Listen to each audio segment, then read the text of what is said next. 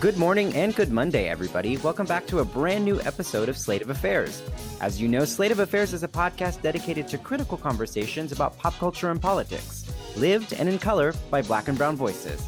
This week, we're talking about baby boy Biden and Miss Kamala Harris. But first, let's get into what's happening.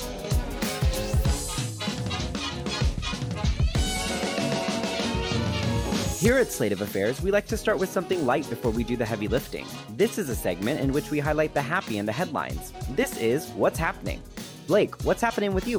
What's happening for me is not only Black excellence this week, but it's Thai excellence as well. My favorite power couple out here, Chrissy Teigen and John Legend, have announced they are expecting their third child. Now listen, call me biased, but I just feel like this family has such a special place in my heart because unlike most celebrity couples out here, I just feel like they're so genuine. I don't see them putting out a front for the masses, and I just love the way that they love each other. Confession number 1689. My partner and I aspire to be like John and Chrissy, so I stan. Y'all are on your way there. Let me just say that. But I love the candidness that she brings to her social media.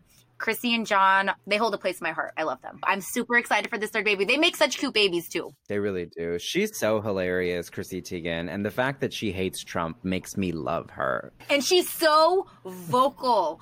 And she'll get in arguments with politicians on Twitter.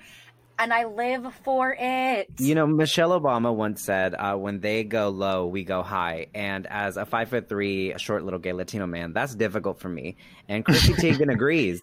I just appreciate that. Sometimes name calling is necessary. Mm-hmm. It definitely is. Yes. Tati, what's happening with you? So the Venn diagram of pop culture and politics, that overlap, in it lives Alexandria Ocasio-Cortez every single day. This week, she went to her Instagram story and she had just recently got some dental work done and she's blasting Bodak Yellow. She's bopping, she got her bag, she got her dental work, and then uses this as a moment to outline how outrageous it is that she was not able to get this done until she became a congresswoman, and how oftentimes dental care is seen as cosmetic, even though it really does impact a lot of your health, and it's not covered under general health insurance. So she's using this platform to talk about some serious issues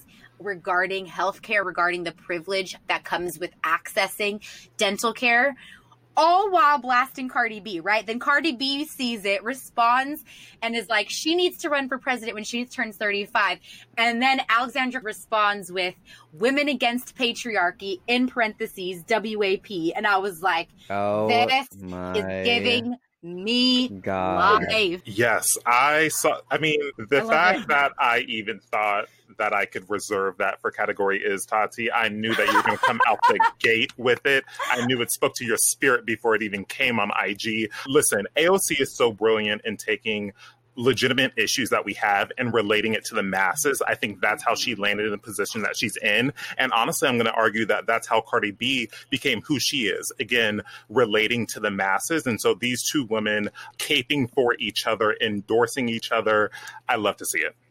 That's so awesome. Daniel, what's happening with you this week? There is quite a lot happening this week. I wanted to lend some acknowledgement to some important individuals. For those protesting in Chicago, I see you. For those counter-protesting white nationalists in Kalamazoo, Michigan, I see you. For those protesting at the door of the Postmaster General's apartment in D.C., I see you, and stamp that bitch out. Moving on, there is also a lot that is making me happy this week. Shaka Khan, medieval wine windows, but most importantly, ice cream jingles. The ice cream truck song that we are all familiar with has a racist past, so Wu-Tang Clan's RZA wrote a new one. Wu-Tang Clan founder RZA is putting the good in good humor, partnering with the sweet vendor to create a new ice cream truck jingle as a free alternative to the well-known and problematic tune Turkey in the Straw. The rapper-producer unveiled the catchy new song Thursday morning in a video acknowledging the racist history of the song, which has long been associated with minstrel shows and racist imagery. The track's cheery, ethereal melody and distinct rhythm define a new ice cream jingle for a new era. I think that's really cool.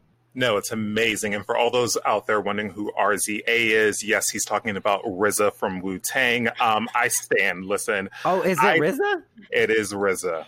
That's who SZA named herself after. Shut the hell up. Hold on. I'm going back and doing that whole thing. Then. Read it as an acronym. If there were R's, there would be dots in between. But you want to know what? I appreciate you for the effort. Yes. And mentioning Wu-Tang Clan and all of it. That is important. My father is going to be so upset at me. We're keeping it authentic.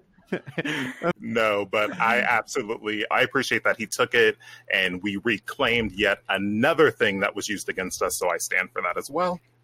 I'm very happy about that reclaiming. Next step, arrest the police officers who killed Breonna Taylor. I'm very happy about all these little things that do happen, but I just don't want the masses to think that because these little things are happening that we're done or that the fight is even close to being finished. We still have a lot to do. And that's my 2 cents on that. Yeah, work is not done, y'all. All right, for all our listeners out there with the entrepreneurial spirit, securing the bag for themselves, their community, or their credit score, we would love to hear from you. Yes, that's right, you. We want to collaborate, whether that is a sponsorship, whether that's ads. So please don't hesitate to reach out to us at theycame.theysaw.theyspokeit@gmail.com to line up your ad today. On August 11th, 2020, Senator Kamala Harris was announced to be the vice presidential nominee pick running alongside Joe Biden. This is a historical moment in U.S. history as she is the first African-American woman and the first woman of South Asian descent to run on a major party ticket for vice president. Friends, we all know that this has been a long journey, that this ticket may not have been necessarily what everybody was wanting. And we might all have opinions and criticisms, but at the end of the day, we will support this ticket. We will fight to replace the Trump-Pence administration. And more important than that, we will acknowledge that facts will override bigotry and the misogynoir that we are going to see moving forward. So I want to know where you guys stand. How do you guys feel about this? And do you believe confidently that this is the ticket that is going to beat Trump and get him out of the White House? So foremost, I just want to say what we're not going to do, and this isn't just specific to this episode, but also when we are discussing the nuance involved with this ticket, we're not going to lean into anti-Blackness. We're not going to question Kamala Harris's Blackness. We are not going to lean into misogyny or sexism. And we are definitely not going to lean into the baseless birtherism conspiracy that is being touted by the president right now. Now, back to the question. Do I believe personally that this is the ticket to beat President Trump? On paper, absolutely. But we're not operating in just a paper field here. The Trump administration is leaning into every single thing that they have in their arsenal in order to discredit the legitimacy of this election. So we are fighting against that. I thoroughly believe that this ticket is qualified, but the ticket is not just the issue. Yeah, y'all.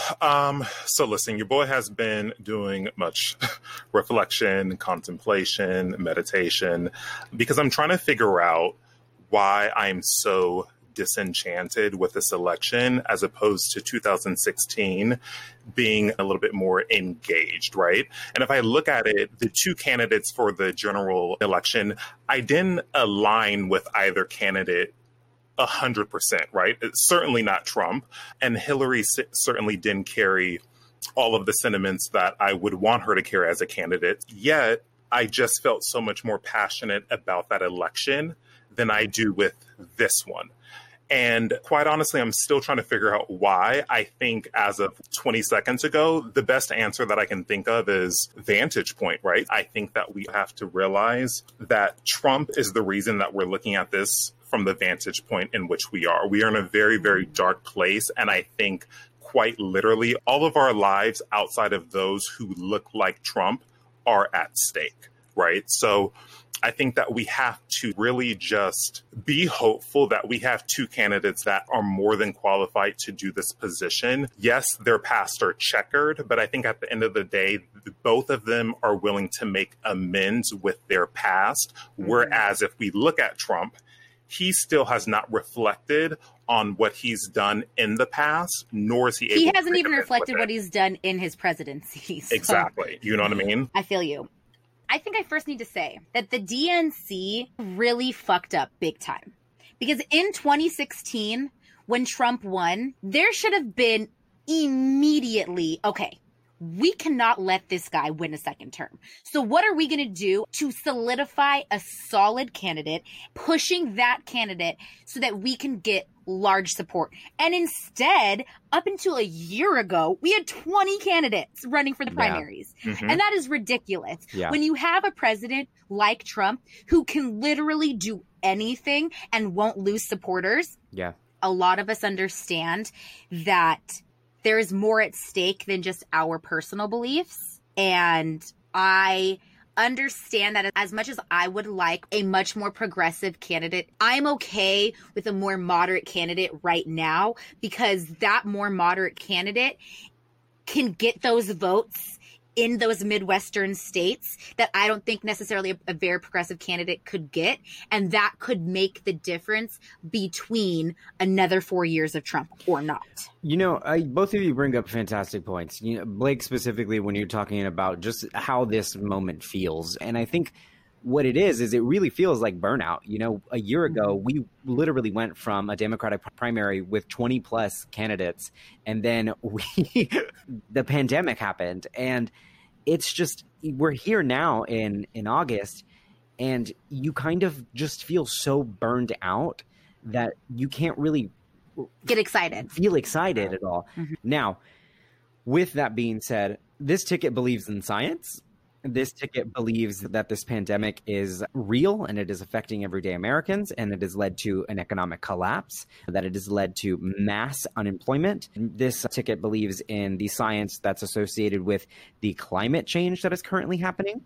Despite where we've been this past year, guess what? It is better than the Trump administration. Actively right now, people are dying. People are being harmed. The eviction moratorium is expiring in states across this country. Boost in unemployment has expired. People are essentially waiting for the Senate to come back from recess now in order to figure something out. The stakes are too dire to where I can let my personal opinions establish me as a non-voter. We're not going to do that. That's not the option. No, most definitely. I think it's, and honestly, Blake may be throwing himself under the bus right now, but I very early on, I can't pinpoint it, but sometime last year, I had made the very distinct decision that if Biden were to run, I would go with him. Again, not for the fact that I align with Biden, because he is moderate. And although I do regard myself as a progressive, I was willing to revert back to a moderate stance because I knew what was at stake for this election. And if that meant setting aside my ideals, like Tati said, and saying that, you know, this utopia that I'm yearning for has to be placed on the back burner for the moment because there are larger things that are at play right now. And so it's a little sad to me that I made this decision, you know, to go for Biden very early on and settle for the moderate stance. And yet, again, I'm still not as invigorated or passionate as I would like to be. And I think it's going to be a very, very authentic journey for all of us these next 12 weeks in just rallying ourselves up, because we have to know that, again, we have one party who is for science. We have one party who is sane. We have one party who acknowledges that we have injustices and that we have inequalities. And we have another party who is doing everything in their power to ensure that the white man stays on top. And that's just the truth of the matter. So it's more so just who's going to give us the best shot here? Who can we work with the best? And right now, it's this ticket. It's Joe Biden and Kamala Harris. And it is, in a sense, I think it is slightly naive, and this is me calling myself naive, to believe that we can go from one extreme to the other so fast. Yeah. I think that there does need to be steps taken in between. It's not going to happen overnight, and it's not going to happen from one election to the next. Really what it is that the Trump presidency has set us back, because we're not where we were in 2016 when we were coming off of the Obama administration, which was a more moderate administration, where we could then go from that to then start moving towards more progressive policies. So we are not going to be able to make that switch over. It's going to be a journey, and I am okay to be on that journey. What I will say is that, because I'm sure that a lot of people come from the same perspective who are listening, and I was reaching this week to find someone to explain it in the best way that they could in order to reckon with my feelings. And I do want to reference an Instagram post from trans advocate Raquel Willis. She says, representation without accountability is dangerous. Our collective fight in this moment requires a deeper version of leadership than we've previously experienced. In a time when the people are discussing defunding the police and abolition more widely than ever before, let's see how this plays out. Our fight for liberation continues, and we won't reach it without being critical. There will be a lot to think about over these next few months, but let's remember that our goal should never be returning to the status quo systems. Accountability is key, no matter who is in that highest office. Yeah. And that's the thing. I think accountability is a big thing. I, for one, believe that every single government employee is accountable not to a party, not to their colleagues, but to their constituent and to their people. And I think that Senator Harris and Vice President Joe Biden, they can do that, and they can be that. I hope they can. And the reason why I think that is because they were really big rivals during the primaries. Insert clip of busing. She was very vocal in calling out Vice President Biden on things. And I think that's important for you to have that as your vice president. It's a different perspective than what we see in the White House right now, where it's like, I am not going to call President Trump out on anything. I don't see that happening with Biden or Harris at any point in their administration. I think that they've given us indications that they would be receptive to criticism or to conversation about policy. No, most definitely. And we see these two candidates, Senator Kamala Harris and Vice President Biden. And yes, their past are very checkered, but I think the difference with them is we see a level of not only accountability, but I think we see a level of flexibility, of malleability, right? Where they're willing to bend and wave in certain aspects that we don't get from the other party. And I think that's so important because, again, yes, these people had stances that we don't agree with now, but here's the gag. I feel like the climate that they were in when they made those decisions in the past, for the most part, I feel like the temperature that they gave matched the climate that we were in. And I say that because it's very important, because the climate now has changed. But if they match the temperature of the climate in the 90s, in the early 2000s, I see that same energy now being matched in today's time. I remember in 2016 when I voted, and again, in 2016, I was with you, Daniel. I voted for Bernie Sanders in the primaries. I was excited to vote for Bernie. And I remember the day of the election, I went to go cast my vote. I was so emotional about it. I remember feeling like, today I get to vote and I get to be part of history. I get to be part of voting for the first female president.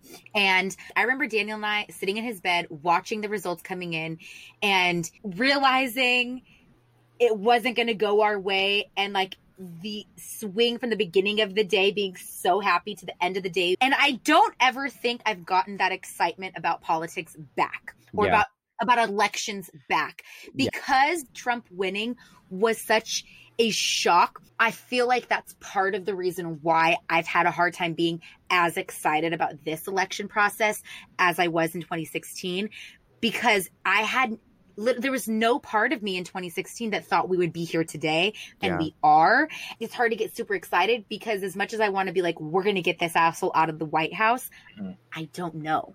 Yeah. No, absolutely. I think like ever since that happened, like, because I remember that day pretty vividly, PTSD. It's really just it feels as, to be kind of religious in tone, it feels as though the veil has been lifted. That idea of wokeness, where you have awakened yourself to this deeper understanding of things that are happening in the world and how bleak things can become. I think after that day, I just looked at the world differently. And then I started to invest myself in educating myself about the political process and about what all this meant and the things that were taking place underneath this administration. And like, I operate under the mentality of you hope for the best and you expect the worst. Just these days, I don't put much stock in hope. I just don't. Objectively speaking, like I said in the beginning of the episode, we have a great ticket on paper, but I'm not sure if paper's enough. It's crazy that you said there was, that religious undertone for you, because I was in New Testament and we were in the book of Revelations talking about the Antichrist, literally when the election happened. And it was very surreal. Very surreal. And I remember even these conservative ass Christians who all voted for Trump looking almost as though like, oh, fuck, well, did we just usher in? Basically, what we want all of our listeners to know is vote. I mean, as people of color, our ancestors fought for our right to do this and fought for our right to be represented politically.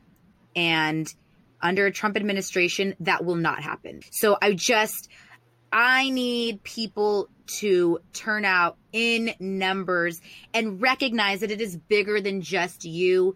It is bigger than just one person. It is so important that we are part of this process. And I've seen these viral tweets, Facebook posts, Instagram posts, or whatever that have said, if voting wasn't important, they wouldn't be trying so hard to get you to not vote. In that same right though, it bothers me significantly that we have this two-party system in place where essentially they are forcing our hand to vote for this party. We are here right now, not just because of the actions of the Republican Party, but also, like you mentioned previously, Tatiana, the actions of the Democratic Party as well. And so we are in this position, and it feels as though I'm having my hand forced, where it's like, well, this is your best option. You just have to go for it. And it's like, well, fuck. Like, I don't feel inspired at all here. And we know good and goddamn well, people don't vote against things. People vote for things. And it feels, and this is kind of why I'm a little skeptical about the results of this election and uncertain where it's going to go, is because a lot of people just don't feel like they're voting for something. They feel as though they're voting against something. Remember, in the Democratic primaries, what was the issue? The biggest issue, who's the most electable? Who's most likely to beat Trump? Had nothing to do with policy, had nothing to do with political changes and what movements are we making, how are we pushing the pen forward. That wasn't the topic of discussion. Wasn't climate change, wasn't women's rights, wasn't LGBTQ rights, wasn't racial injustices. What was the most important issue? Who is most electable? And the Democratic Party did a disservice to all of their constituents, all of the members of the Democratic Party, because they put who is the best, who's most likely to beat Trump, instead of pushing the issues and educating their fucking party. Yeah, 100%. Y'all, we still haven't resolved Russian interference in an election. Oh, we have not. And that, Fred, you bringing up, that's a whole other, look. Girl, we got to end it now. We're calling it. All right, we're calling it. And on that note, category is...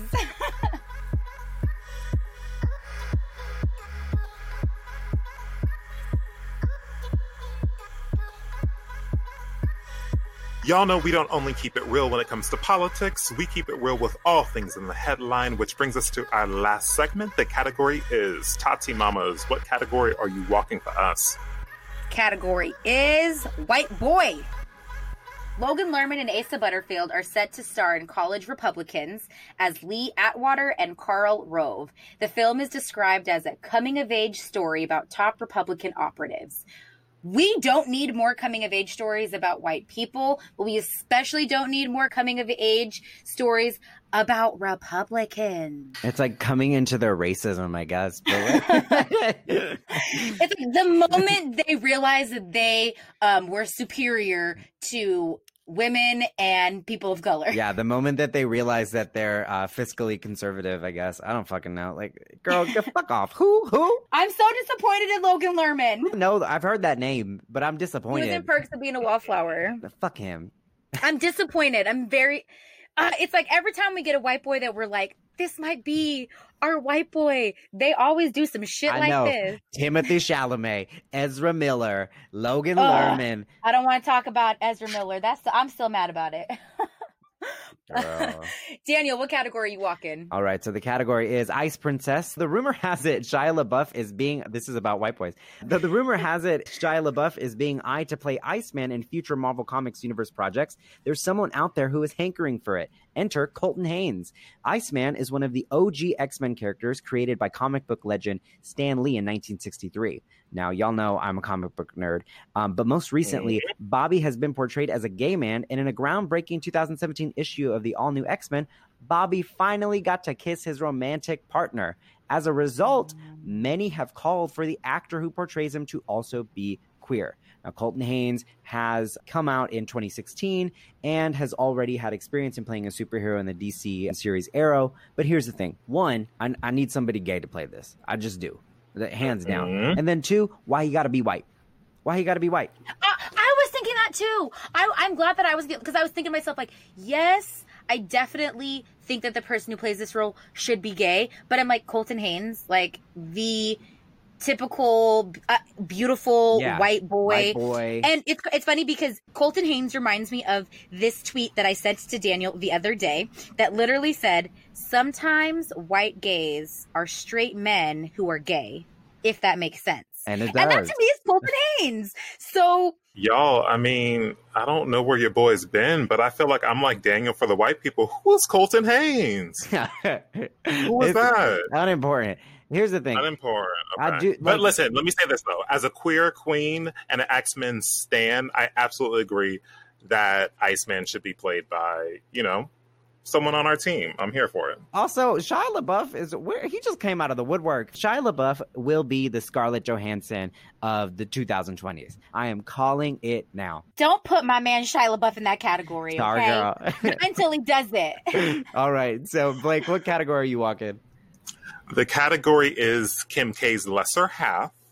Kanye West gave a belated shout out to Kamala Harris, but he made it a point to ensure that he will not vote for her. Now, Ye just tweeted the following.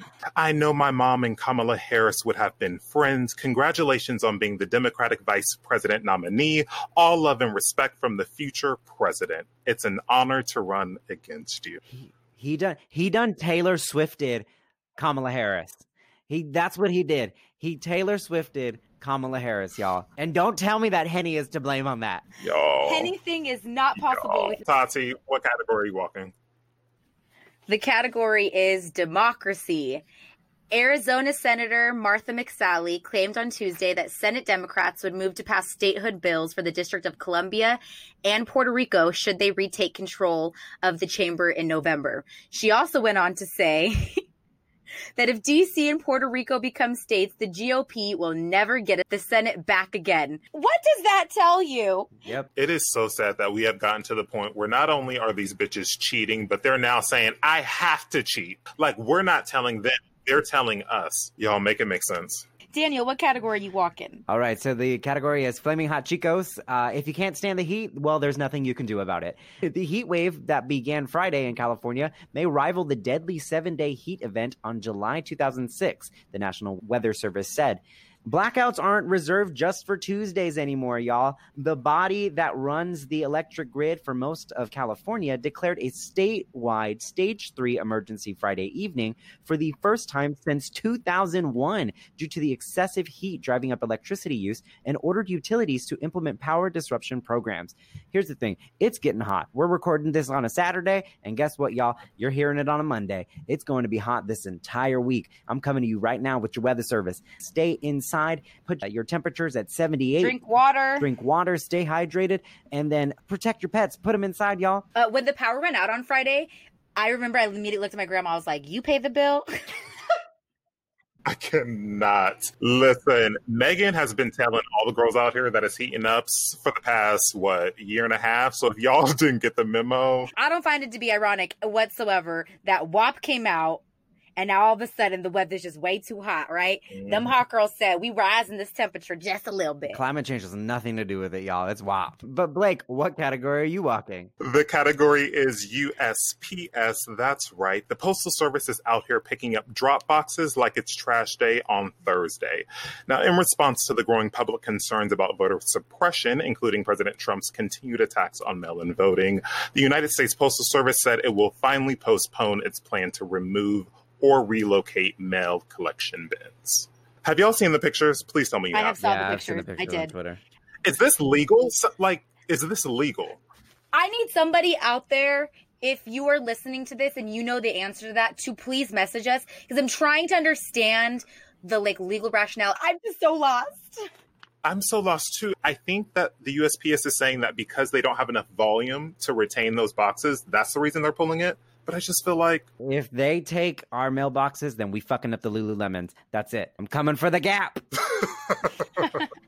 Not the Gap. And on that note, we have to leave because we look so damn good coming back. For all our listeners out there, we thank you for tuning in once again to the Slate of Affairs. Don't forget to show us love and review us on Apple Podcasts. Subscribe to us on your favorite podcast platform and drop us a comment or 3 on IG at Slate of Affairs Pod or on Twitter at Slate of Affairs. We'll see you all again next Monday. Bye. Bye, y'all. Bye. All right. Cool. Good. Good job. Perfect. Look at that. And under an hour. Thank God.